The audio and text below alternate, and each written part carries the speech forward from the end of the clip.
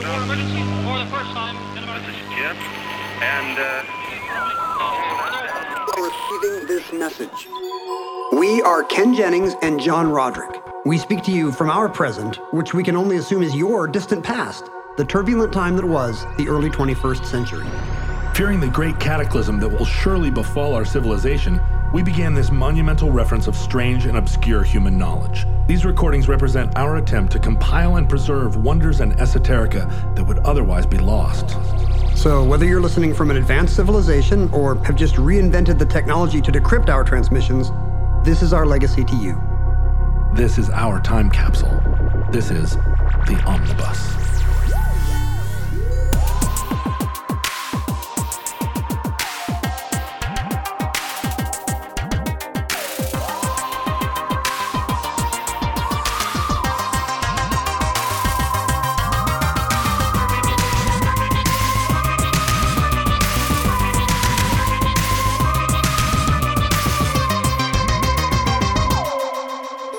You have accessed entry 467.EC0306, certificate number 23621.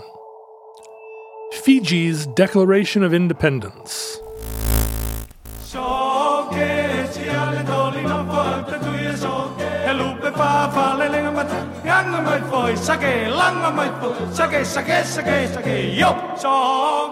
Do you know where your birth certificate is?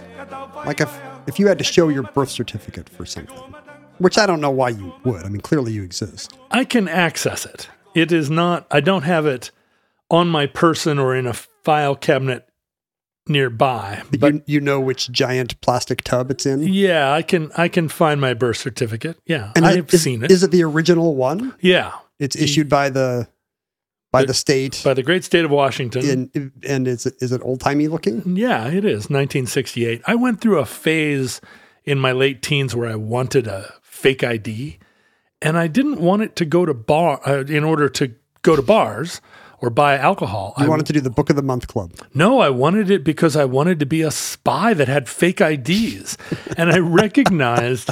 You wanted 8 passports. Yeah, and I'd read the anarchist cookbook, and I recognized that we were, in the late 80s at a time where you could still get into a fake identity because it was pre-global computers. You recognize that? You were like, wow, global computers still being about 20, 30 years away. I did, because in Alaska at the time, you could, in the absence of a birth certificate, provide a baptismal certificate as a proof of identity.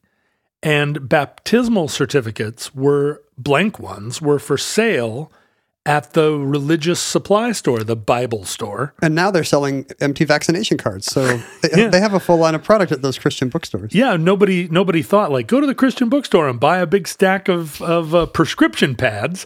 And so I got a hold. Yeah, there's a Venn diagram of people that want a fake ID and a Venn diagram of people who know what's for sale in Christian bookstores. Turtle Dove Books or whatever. And I was that 17-year-old. And so I bought some baptismal certificates. I filled them out, very careful to make my handwriting look like that of a priest. What does that consist of? Well, that's the thing. They're ridiculous looking because it was I tried to do like a florid. Like Gothic? Yeah. Like a monk illuminating a manuscript? But then I did the thing where I tried to artificially age the document. And I had a whole, I dipped it in coffee. I singed the edges with a lighter. And these things were so ridiculous looking. I want to watch a version of the Mark Hoffman documentary, but it's you trying to age your forged documents. Yeah, and eventually I chickened out. I didn't want to go down to the DMV and say, hey, man, I lost my birth certificate, but, I need an Alaska driver's license. And at the time, the Alaska driver's license was just an actual photograph that you took at the copy shop. This is pre-Kinko's. That then they laminated and, into a driver's license. So the whole process, I think if I'd gotten into it, if I'd gotten a fake birth certificate then... Yeah, that was the time to find... Exactly. I think that's a common thing, or that's how you do that. You find someone who died young or something, but they still have records extant. And then you say, yeah, I just need, I'm Jason. I need his records. And I could have done it when I was 17 because I wouldn't have had a credit rating. I wouldn't have owned anything. You could get a social security number for this new guy. That's right. And I should have done it now. Now I regret not having 5 passports. I think about it every morning when I wake up. How many passports do I have? 1. Like a loser. Like a loser. Every time I watch that match where Hawkeye makes up a fake dude, I'm like, that could have been me. That could have been me. And I missed it. I missed my chance. Do you know where your birth certificate is? I have like a fake one. I mean, not a fake one, like a cool one, but like I needed one for something, and I'm sure my parents have it somewhere, but I just had to have the state of Washington reprint one.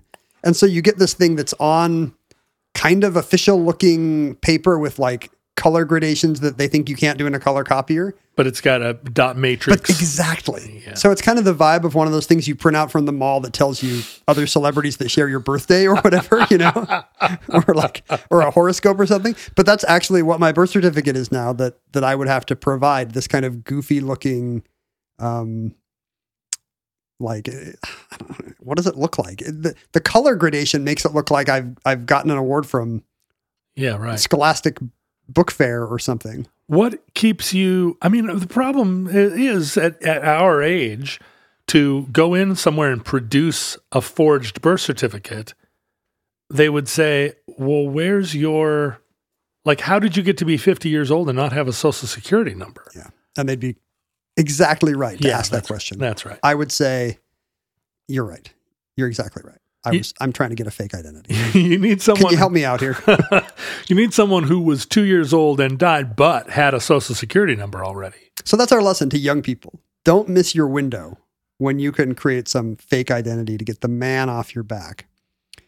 Nations have birth certificates too, of course. That aren't municipalities. Like if you're in the nation of Tonga, you don't have like different birth certificates for your different counties.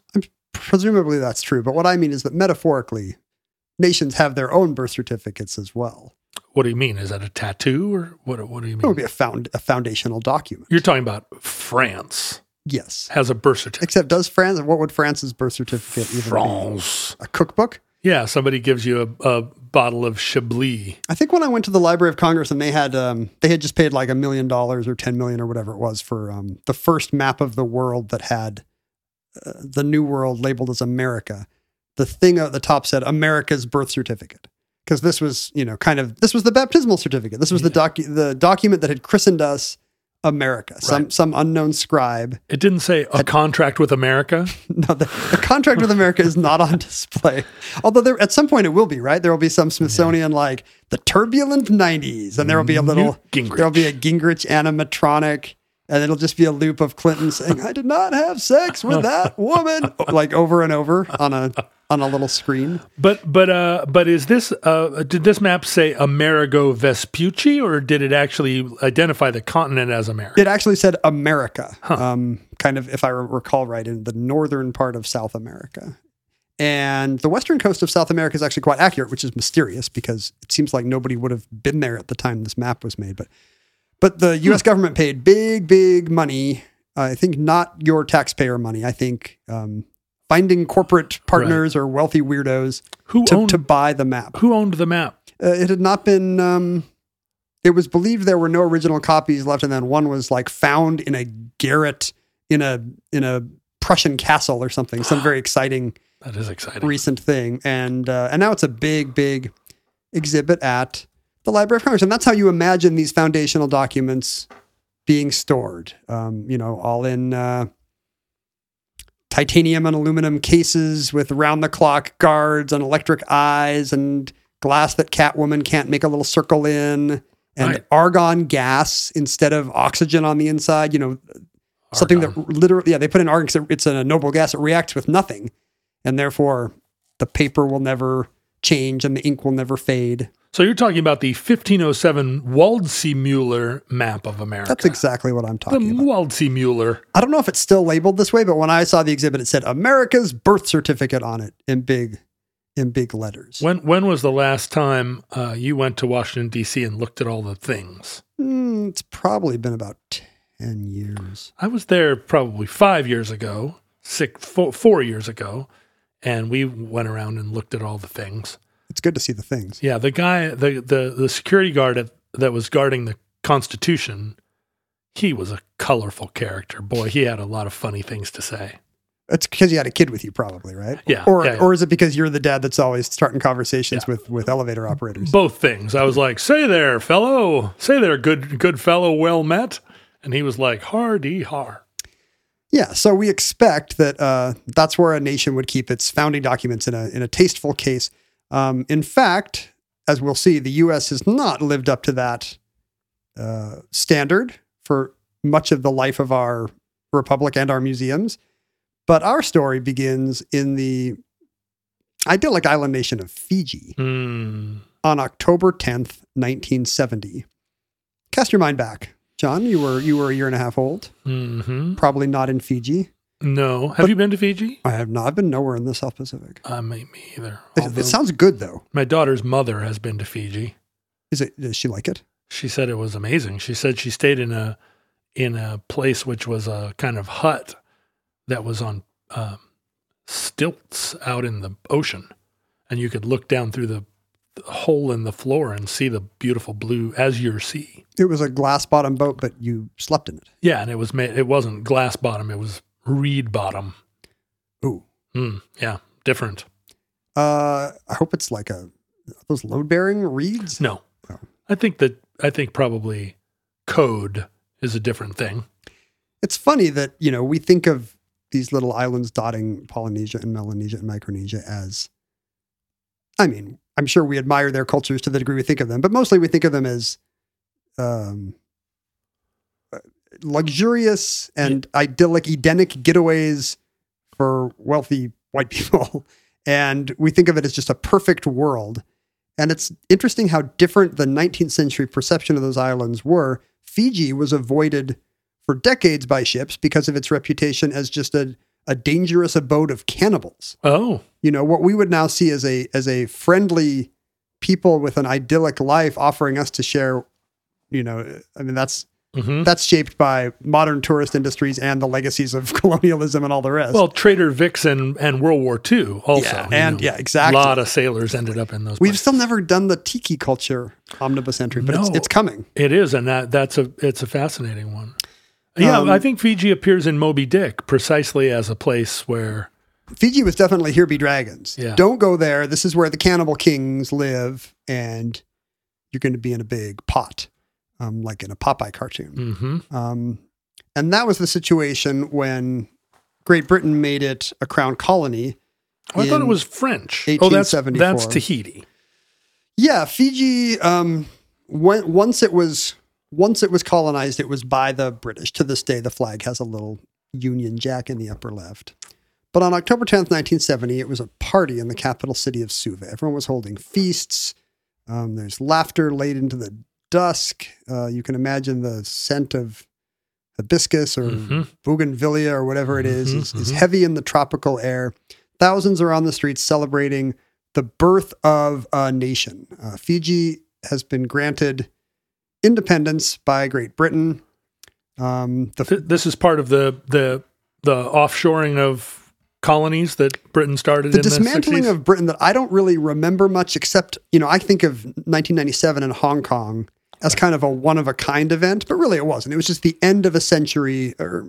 No, half century after World War II, of divesting the empire of its empire. Fiji was one of the first places that the sun rose on the British Empire, and the time the sun never set, just because of its location just to the east of the international date line. And on October 9th, 1970, the Union Jack came down for the last time. And the following morning, in a ceremony, the new sky blue flag of Fiji rose over an audience of dignitaries. So there was a night where there was...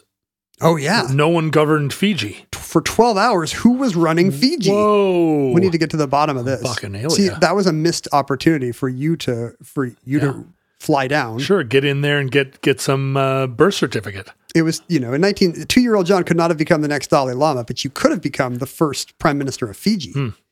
All you need is a flag, right? Isn't that the Eddie Izzard routine? Just need to plant your flag there, and they're between flags. Sky blue flag.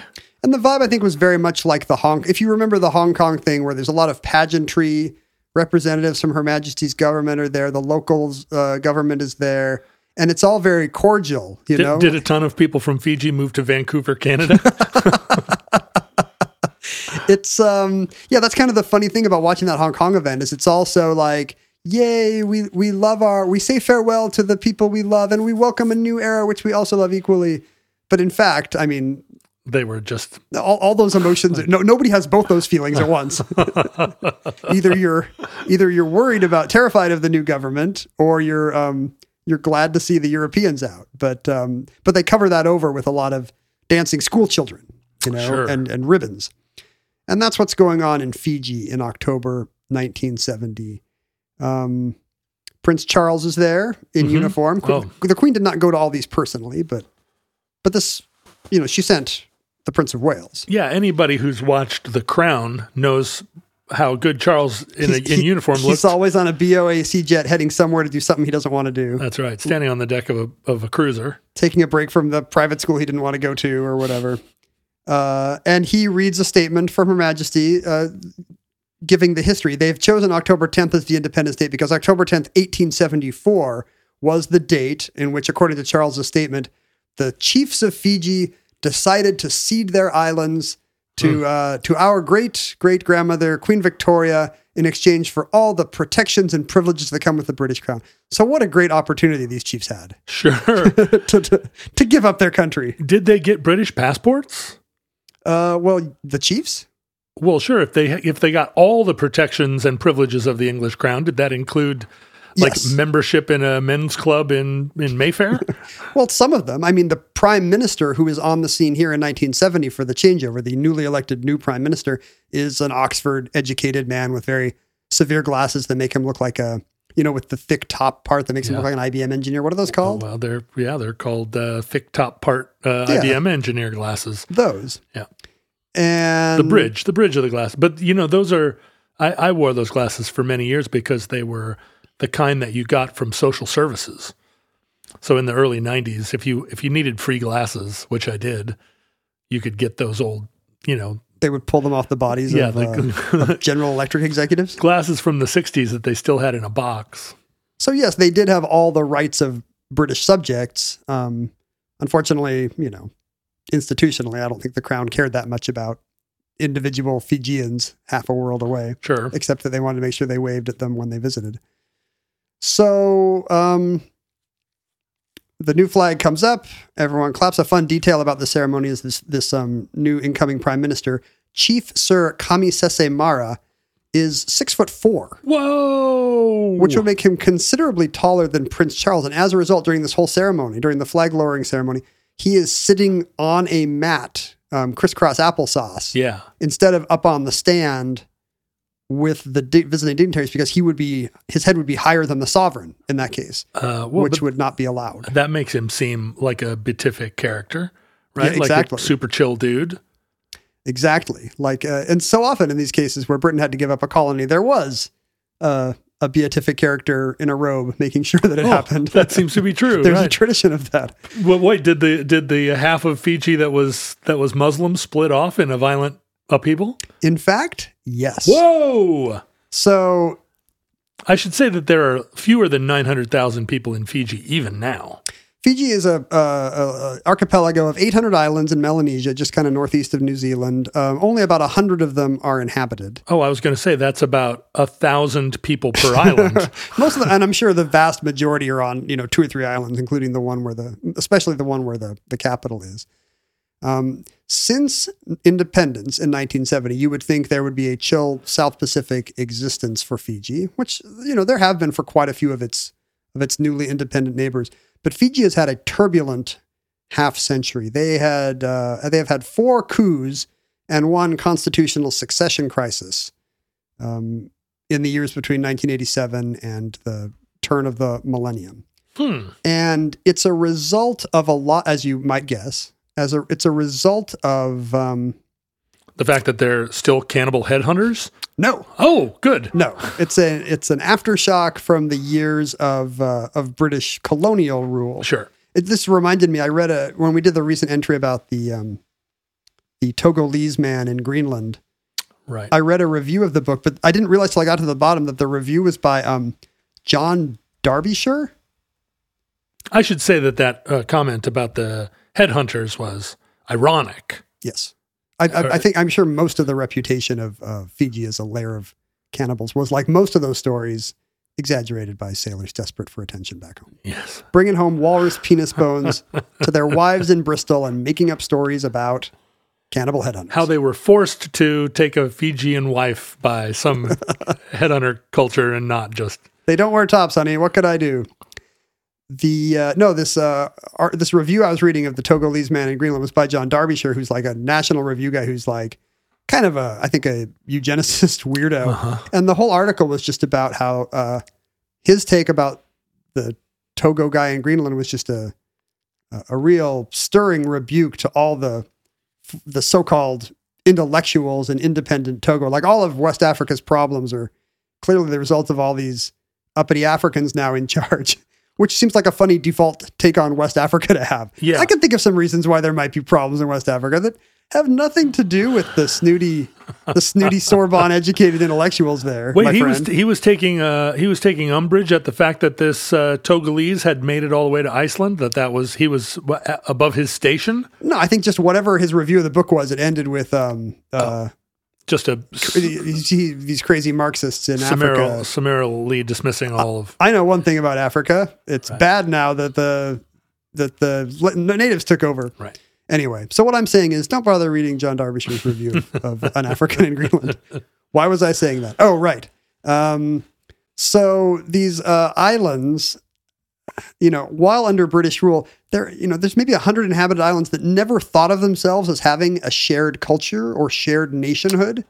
Oh, isn't that interesting? So even though these are just dots in the Pacific, it's the same problem Britain had when it just tried to draw big lines of latitude in the Middle East and divide up countries that way. Right. Like you're giving independence to a country that before being a crown colony never would have thought of itself as a country. Although they did have somewhat of a shared Polynesian language, right? I mean, the difference, it was the narcissism of minor differences in the sense that they felt like they were separate countries only because they didn't have exposure to truly separate countries. Right. But there's just not the cultural glue you would expect. Of course it's a tight-knit island culture. Of course they would be independent. Well, actually, They don't think of themselves that way. Well, like Hawaii, right? Hawaii was united under Kamehameha? No, united under Kamehameha's grandfather?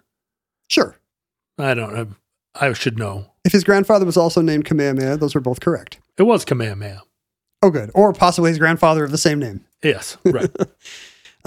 And then a couple other things happened under British rule that turned out to be ticking time bombs for Fiji. First of all, the first governor... Syphilis. No, well, probably, but no. The first governor general there, I think in the late 1890s, made the well-intentioned policy that land sales were illegal.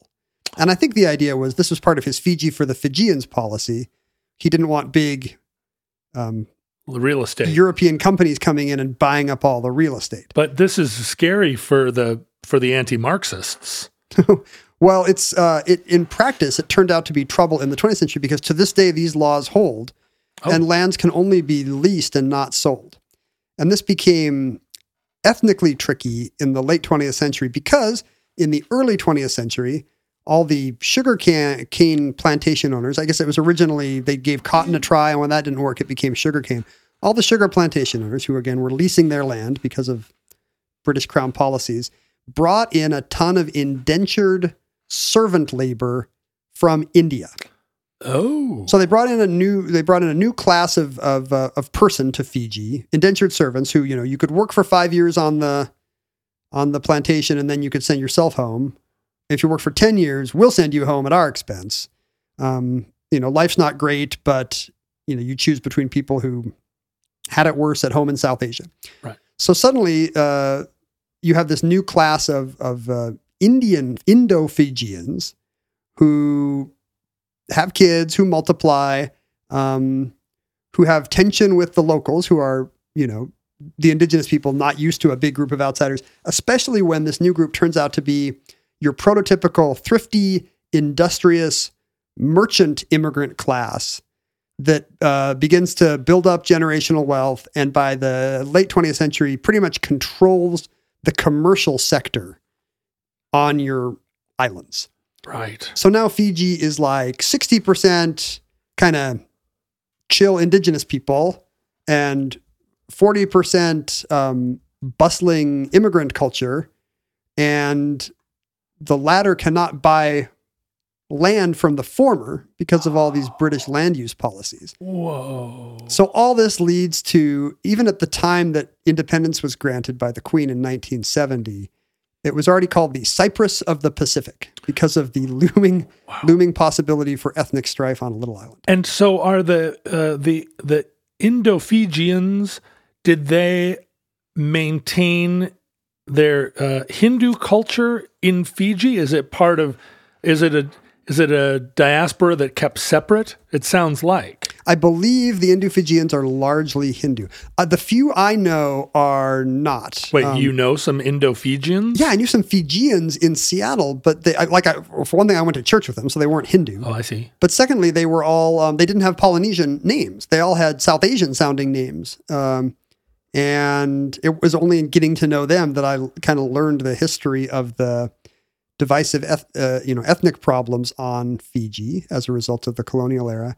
And in fact, I think the reason why I knew a few of them in Seattle is because there has been a mass exodus of some of these Indo-Fijians out of Fiji due to the strife, instability. Yeah, it's funny. The very first coup in 1987 overthrows Queen Elizabeth II. She's been deposed as Queen of Fiji. Oh, because they were Commonwealth, even though they were independent. So that's the thing. So when Prince Charles is giving the speech, he reads a statement from Queen Elizabeth II, and as the new flag comes up, her first speech is, "I am happy to address you as Queen of Fiji." So her first statement is, "By the way, I'm still your queen." Huh. It's like a Hamilton song, because they're going to join the Commonwealth of Nations and all be part of this this rich rainbow coalition of Britain all over the world who all still love our queen. With not quite all the rights and privileges of the crown, but she's still on the money. Exactly. Still on the money. And so when the first coup comes in 1987, it deposes Queen Elizabeth II. Huzzah! She is quickly reinstated by a counter coup. I'm sure she was terrified of having lost her throne. Right. Was she in the Tower of London? Fiji? Where is it? I have lost my Fijian rights. The constitutional crisis was kind of a rough run with a suspension of elections that went on for years and eventually got them kicked out of whatever the South Pacific version of NATO or the OAS is. I think it's the Pacific Island states or something. And the Commonwealth of Nations suspended Fiji recently. Because their current naval strongman guy was saying, elections, maybe next year. So it's a military coup. You wouldn't think of Fiji having the most muscular military.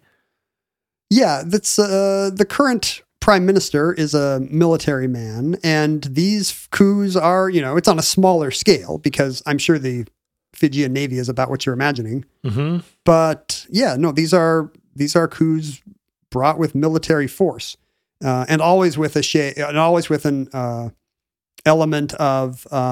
There was a fragile balance for many years where, to keep the peace, the indigenous Fijians and the Indo-Fijians had agreed that despite their population differences, they would each elect a similar number of people to parliament, and then there would be a very small number of like Joe Manchin type swing voters that would be elected by people who were neither Fijian or Indo-Fijian. Whoa. Whoever that is, I don't even know. Leftovers from the colonial era, maybe.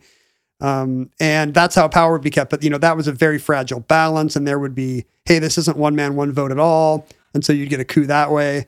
And then, all the moneyed Indo-Fijians would be like, hey, we run this place. And then you get a coup going the other way. There also, there's an awful lot of tribalism in Indian diaspora. So it's not like people from India are any kind of monoculture. Yeah, I don't know how much of a unified culture they would be, but certainly the indigenous culture was not a monoculture, right? Because of the many, many islands represented, some of them pretty far flung. And when the Indian population was brought there initially, colonial India included Pakistan and Bangladesh and a lot of Muslim areas. So some are Muslim, yes, yeah. Even though the majority are Hindu. John, native has your back. What? Which is a weird thing to say about a what? company that makes things you put in your armpits. They should have your back and your front and your sides. I think they do. I think Native has all those things, or they are there to shelter my front, back, and sides with their products. Yeah, we've talked about their aluminum-free deodorant, but Native is no longer an armpit-only boutique. They have body wash, they have toothpaste, and sunscreen. Those are all things you could put on your back. I mean, I don't know why you'd put toothpaste on your back, but it's a free country.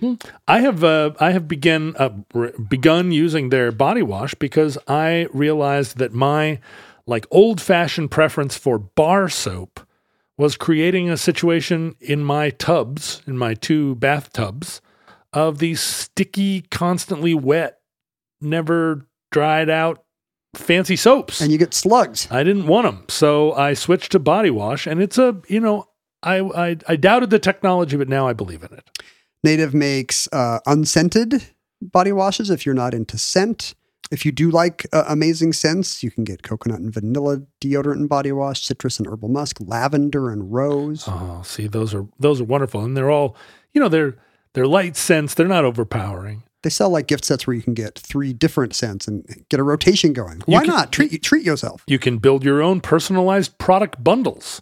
Mix and match 3 of your favorite scents and keep them on rotation so you have something for every occasion. That's kind of what I just said, except I rephrased it and you just read the sponsorship. That's right. I read the thing because it felt like you were getting a little too. I was dancing around it. You know what? We've personalized these ads so much now that it starts to be it's too much. I want to get back to brass tacks. What we should do is every time we should make a transcript of the ad we read last month and then try to do it from that, so it becomes a game of telephone as the copy mutates through the months until you can no longer tell the Native ad apart from the other sponsors. I want the people who run Native to know that we support their product and not feel like we're just playing fast and loose. Doing a fun little skit. Yeah. No, I want the futurelings who are listening to be satisfied by our endorsement of the product, but I also want Native, the company, to feel like we're doing a good job. I'm doing a little improv over here, and you're like, Ken, you're a narcissist. That's right. It's not all about you. Just read the copy. Let's get serious now and say, stay fresh and stay clean with Native by going to Native Deo. And now this is where you really need to pay close attention because it's not native.com. It's Native DEO, short for deodorant. That's what the kids call deodorant now. Yeah, hey, Deo. Hey, bud, you wearing Deo? Hey, man, I got this cool Deo, this Native Deo. Let's make a Deo. So it's nativedeo.com/omnibus. And or use promo code Omnibus at checkout and get 20% off your first order. Again, that's nativedeo.com/omnibus. Then use promo code Omnibus at checkout and you'll get 20% off your first order. Smell better. So some of this ethnic strife may help to explain why in the year 2010, if you were keeping score at home, or even if you're alone, you'll know that's 40 years since the Queen granted independence. So they want to celebrate the 40th anniversary of a free and independent Fiji. And one of the things they want is the original independence order that Charles delivered from Her Majesty and from Parliament, granting independence. Oh, but they can't find it. Unfortunately, since the year 2005, according to Ms. Salicia Ikaniwai of the Fijian National Archives, it has turned up missing. Ms. Ikaniwai and her hardworking staff have spent the last 5 years scouring government offices for the independence order. It was there. It's not like Charles crumpled it up and threw it Wouldn't that be over funny his shoulder. if he's just pranking the Fijians because he's so checked out like he is on The Crown? So they had it, and then someone came in the dark of night and stole away with it. Remember, 4 coups and a troubled presidential succession crisis. Right. I'm sure none of that helped. And it's hard to point to when exactly it happened. But sometime before 2000, because in 2005, they were like, we might need that in 2010. Where is that? Oh, sure. And as planning began for their big 40th anniversary blowout, nobody could find the piece of paper. Somebody had it in a frame in their home office. You kind of wonder when I think of all the papers that have disappeared from my home, a lot of them do turn up later in big, giant Tupperwares in the garage. Oh, I thought you were going to say university archives. Some of them turn up in my... Slow down. Some of them turn up when I donate my collection to Dartmouth or my letters. Unfortunately for me, I have every piece of paper that I've ever touched. See, that's great. All of my. You would never lose your Amtrak ticket stubs and I have a hard time if it has any kind of like good Marie Kondo memory attached, because I'll pick up some Oyster card I had when I visited London in 2006, and I will be like, wait, this actually does bring me joy. Yeah. I have to keep this useless piece of crap. The Marie Kondo motto fails when all nostalgia brings you joy. Yeah, my Natson phone network phone card that I got in a Nebraska truck stop, in 2003. I can't get rid of that. And you're not thinking, this might come in handy. You're thinking... Well, it probably still has $4 on it. My guess is that expires. I had a Metro card that I found that was like a decade old, and it turned out the 3 trips or whatever were gone from it. That's how they get you. So the BBC article I read on this, it doesn't sneer or snicker, but it does consult legal experts. What is the what are the legal ramifications for a country that has lost its founding documents? Does Fiji still have sovereignty if it can't produce an independence order? And the answer, predictably, is yes. None of a country's existence hinges on being able to produce a nice declaration. As long as the community of nations has a history of treating it like it has sovereignty. Right. Nobody's they don't ask for you don't show up at the UN every year and get asked to recertify that the Queen Elizabeth is still chill with you being there. Right. But you could conceivably forge your baptismal certificate and claim you'd been independent since 1962. You could. Luckily, this is not a constitution where Frank Bainimarama could say, no, actually, this says we only have to have elections if the prime minister says so, because nobody can produce the original document. Uh-huh. There have been constitutional crises in Fiji since then, but it's really just been a matter of redrafting, not of cannot produce the original document. In this case, the Fijian government had to go to the government of Her Majesty. They had to go to the UK and say, hey, do you guys have a photocopy of the document you gave us? Embarrassing. And the British said, well, we'll consult the National Archives in Kew. I guess Kew, outside London, where the Botanical Gardens are, is also the home of Her Majesty's National Archives. Oh, but they were really making them twist in the wind. Well, we'll see if we have that. Well, you guys wanted to be independent, huh? Well, we'll call you. No, I'm sure they were very polite. The whole fiction of the Commonwealth of Nations is that we are now peer nations. Yes. That Rhodesia is no better or worse than us in London. London. And yeah.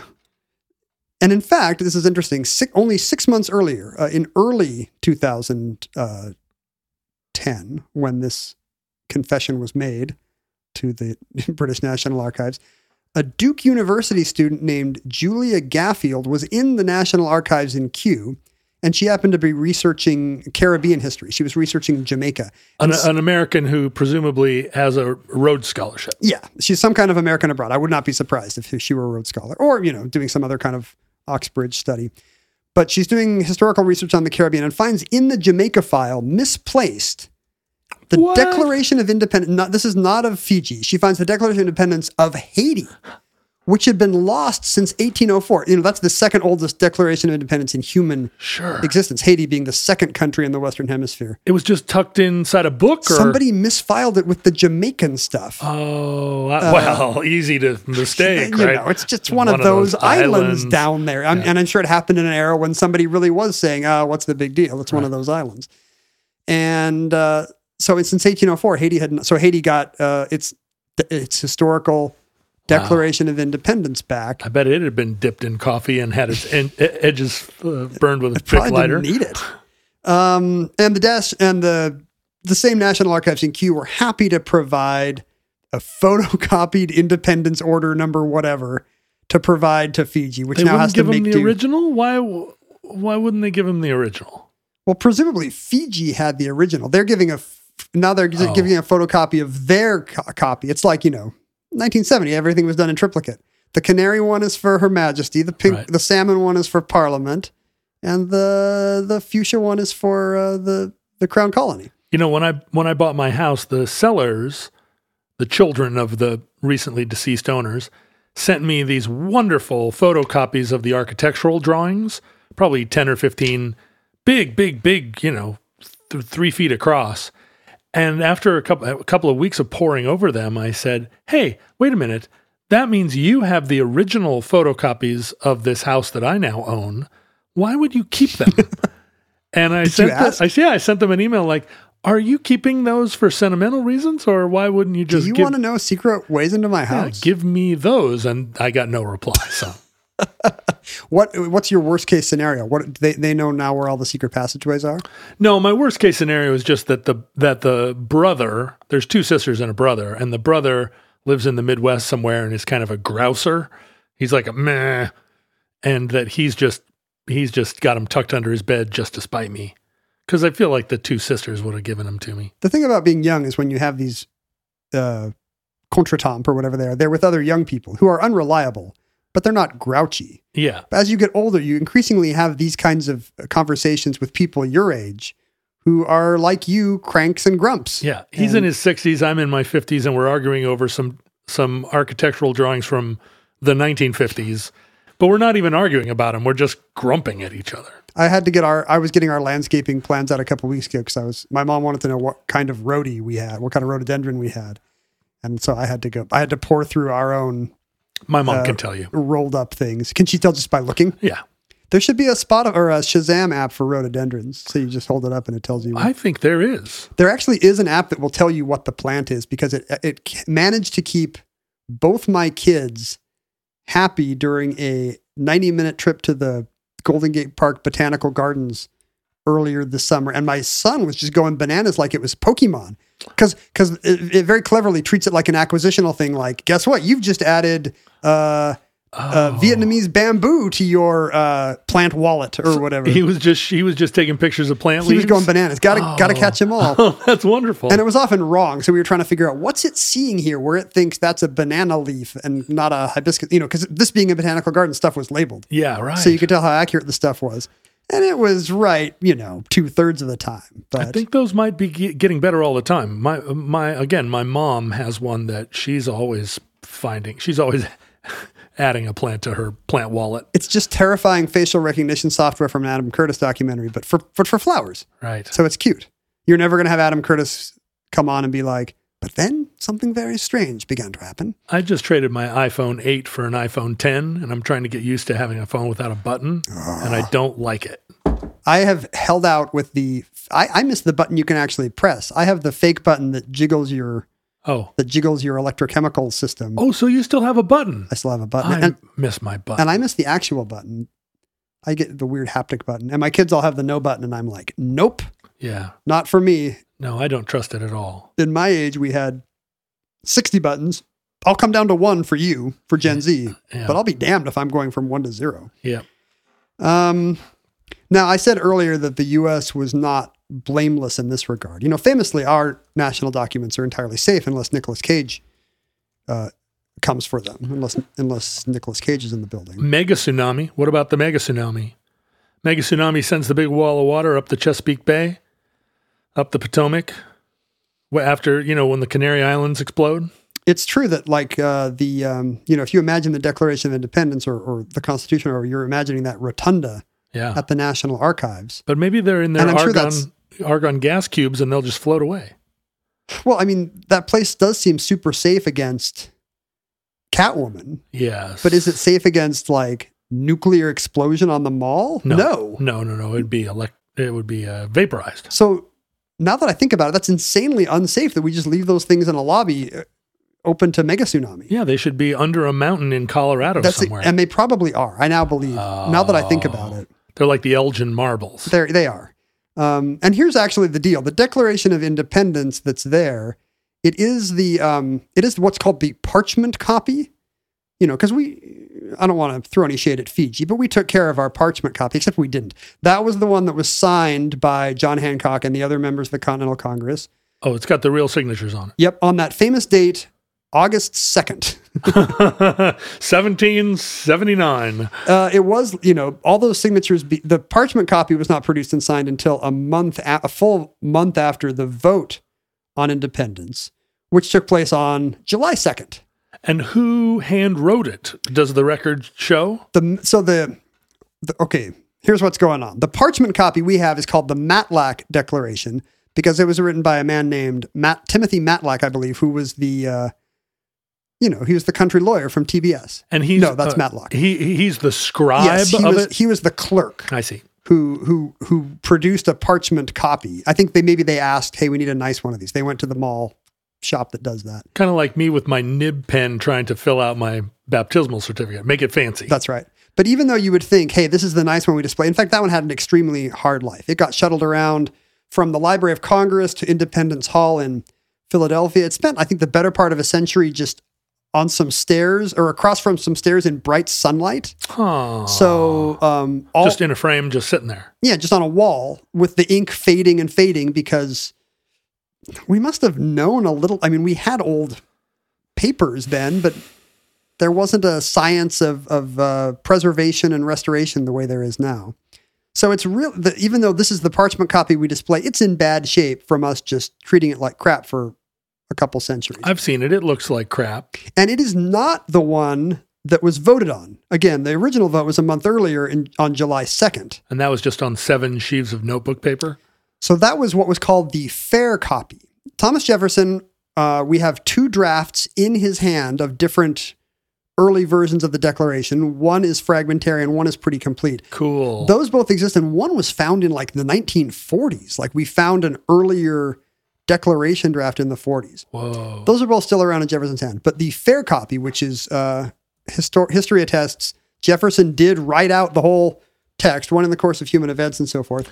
That was the one that Congress voted on July 2nd. And John Adams famously writes Abigail, or maybe, is this Jefferson? I think it's John Adams writes, for centuries hence there will be parades and turkey dinners and firecrackers shall be lit on the 2nd of July to commemorate this great Independence Day. The famous turkey dinners of July 2nd. Because he does not anticipate that we will not celebrate the vote on independence, but we will actually celebrate the approval of the wording of the document on July 4th, the beginning of a nation of lawyers. We did not enshrine the independence vote. We enshrined the date that the wording all got approved. So can't we tell, isn't there enough handwriting analysis involved that we can tell if the first one was actually written by Jefferson? That's the problem. The fair copy is gone.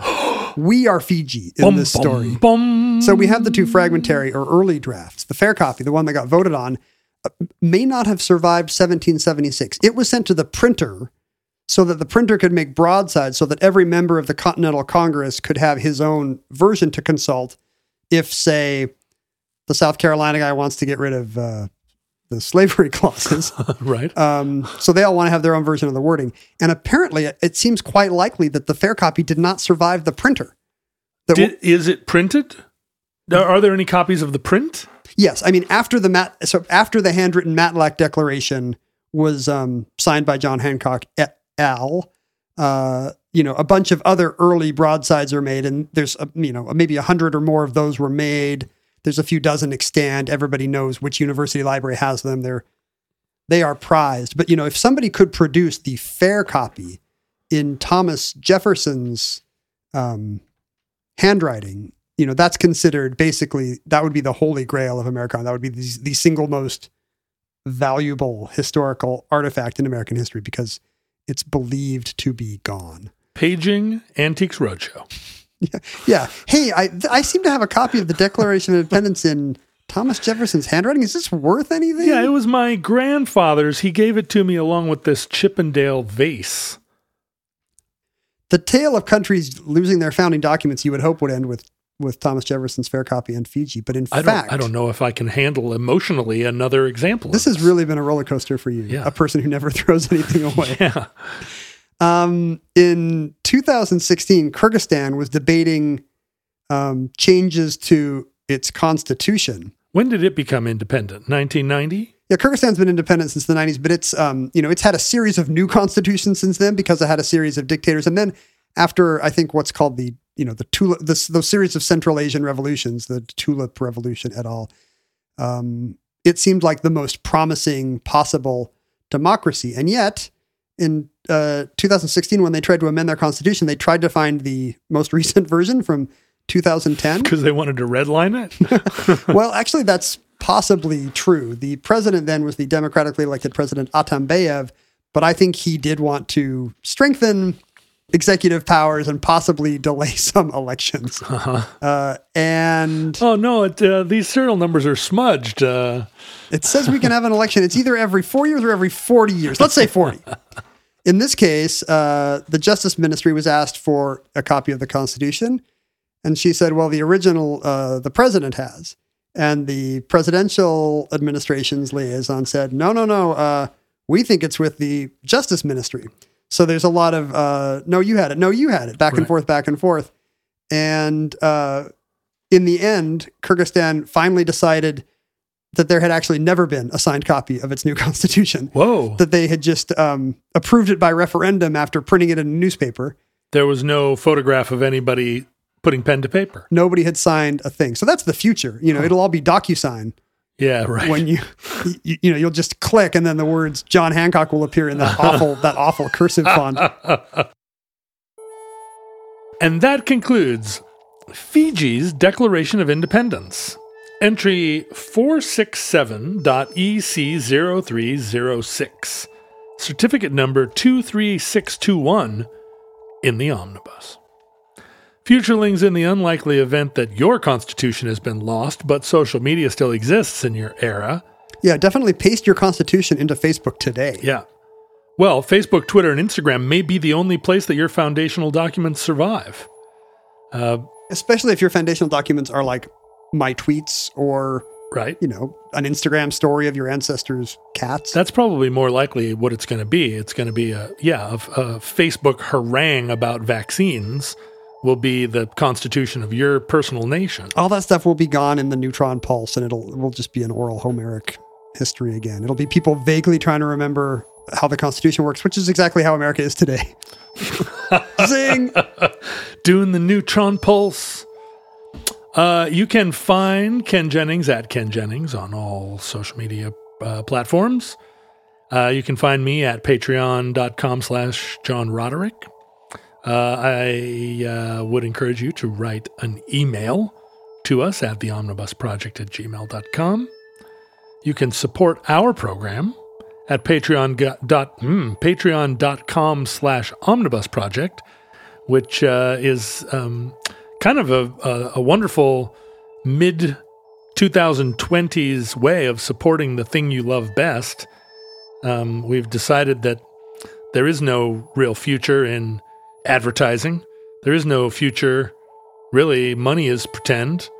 But send us your Dogecoin. Yeah, but patronage in the form popularized in 15th century Venice is now ascendant.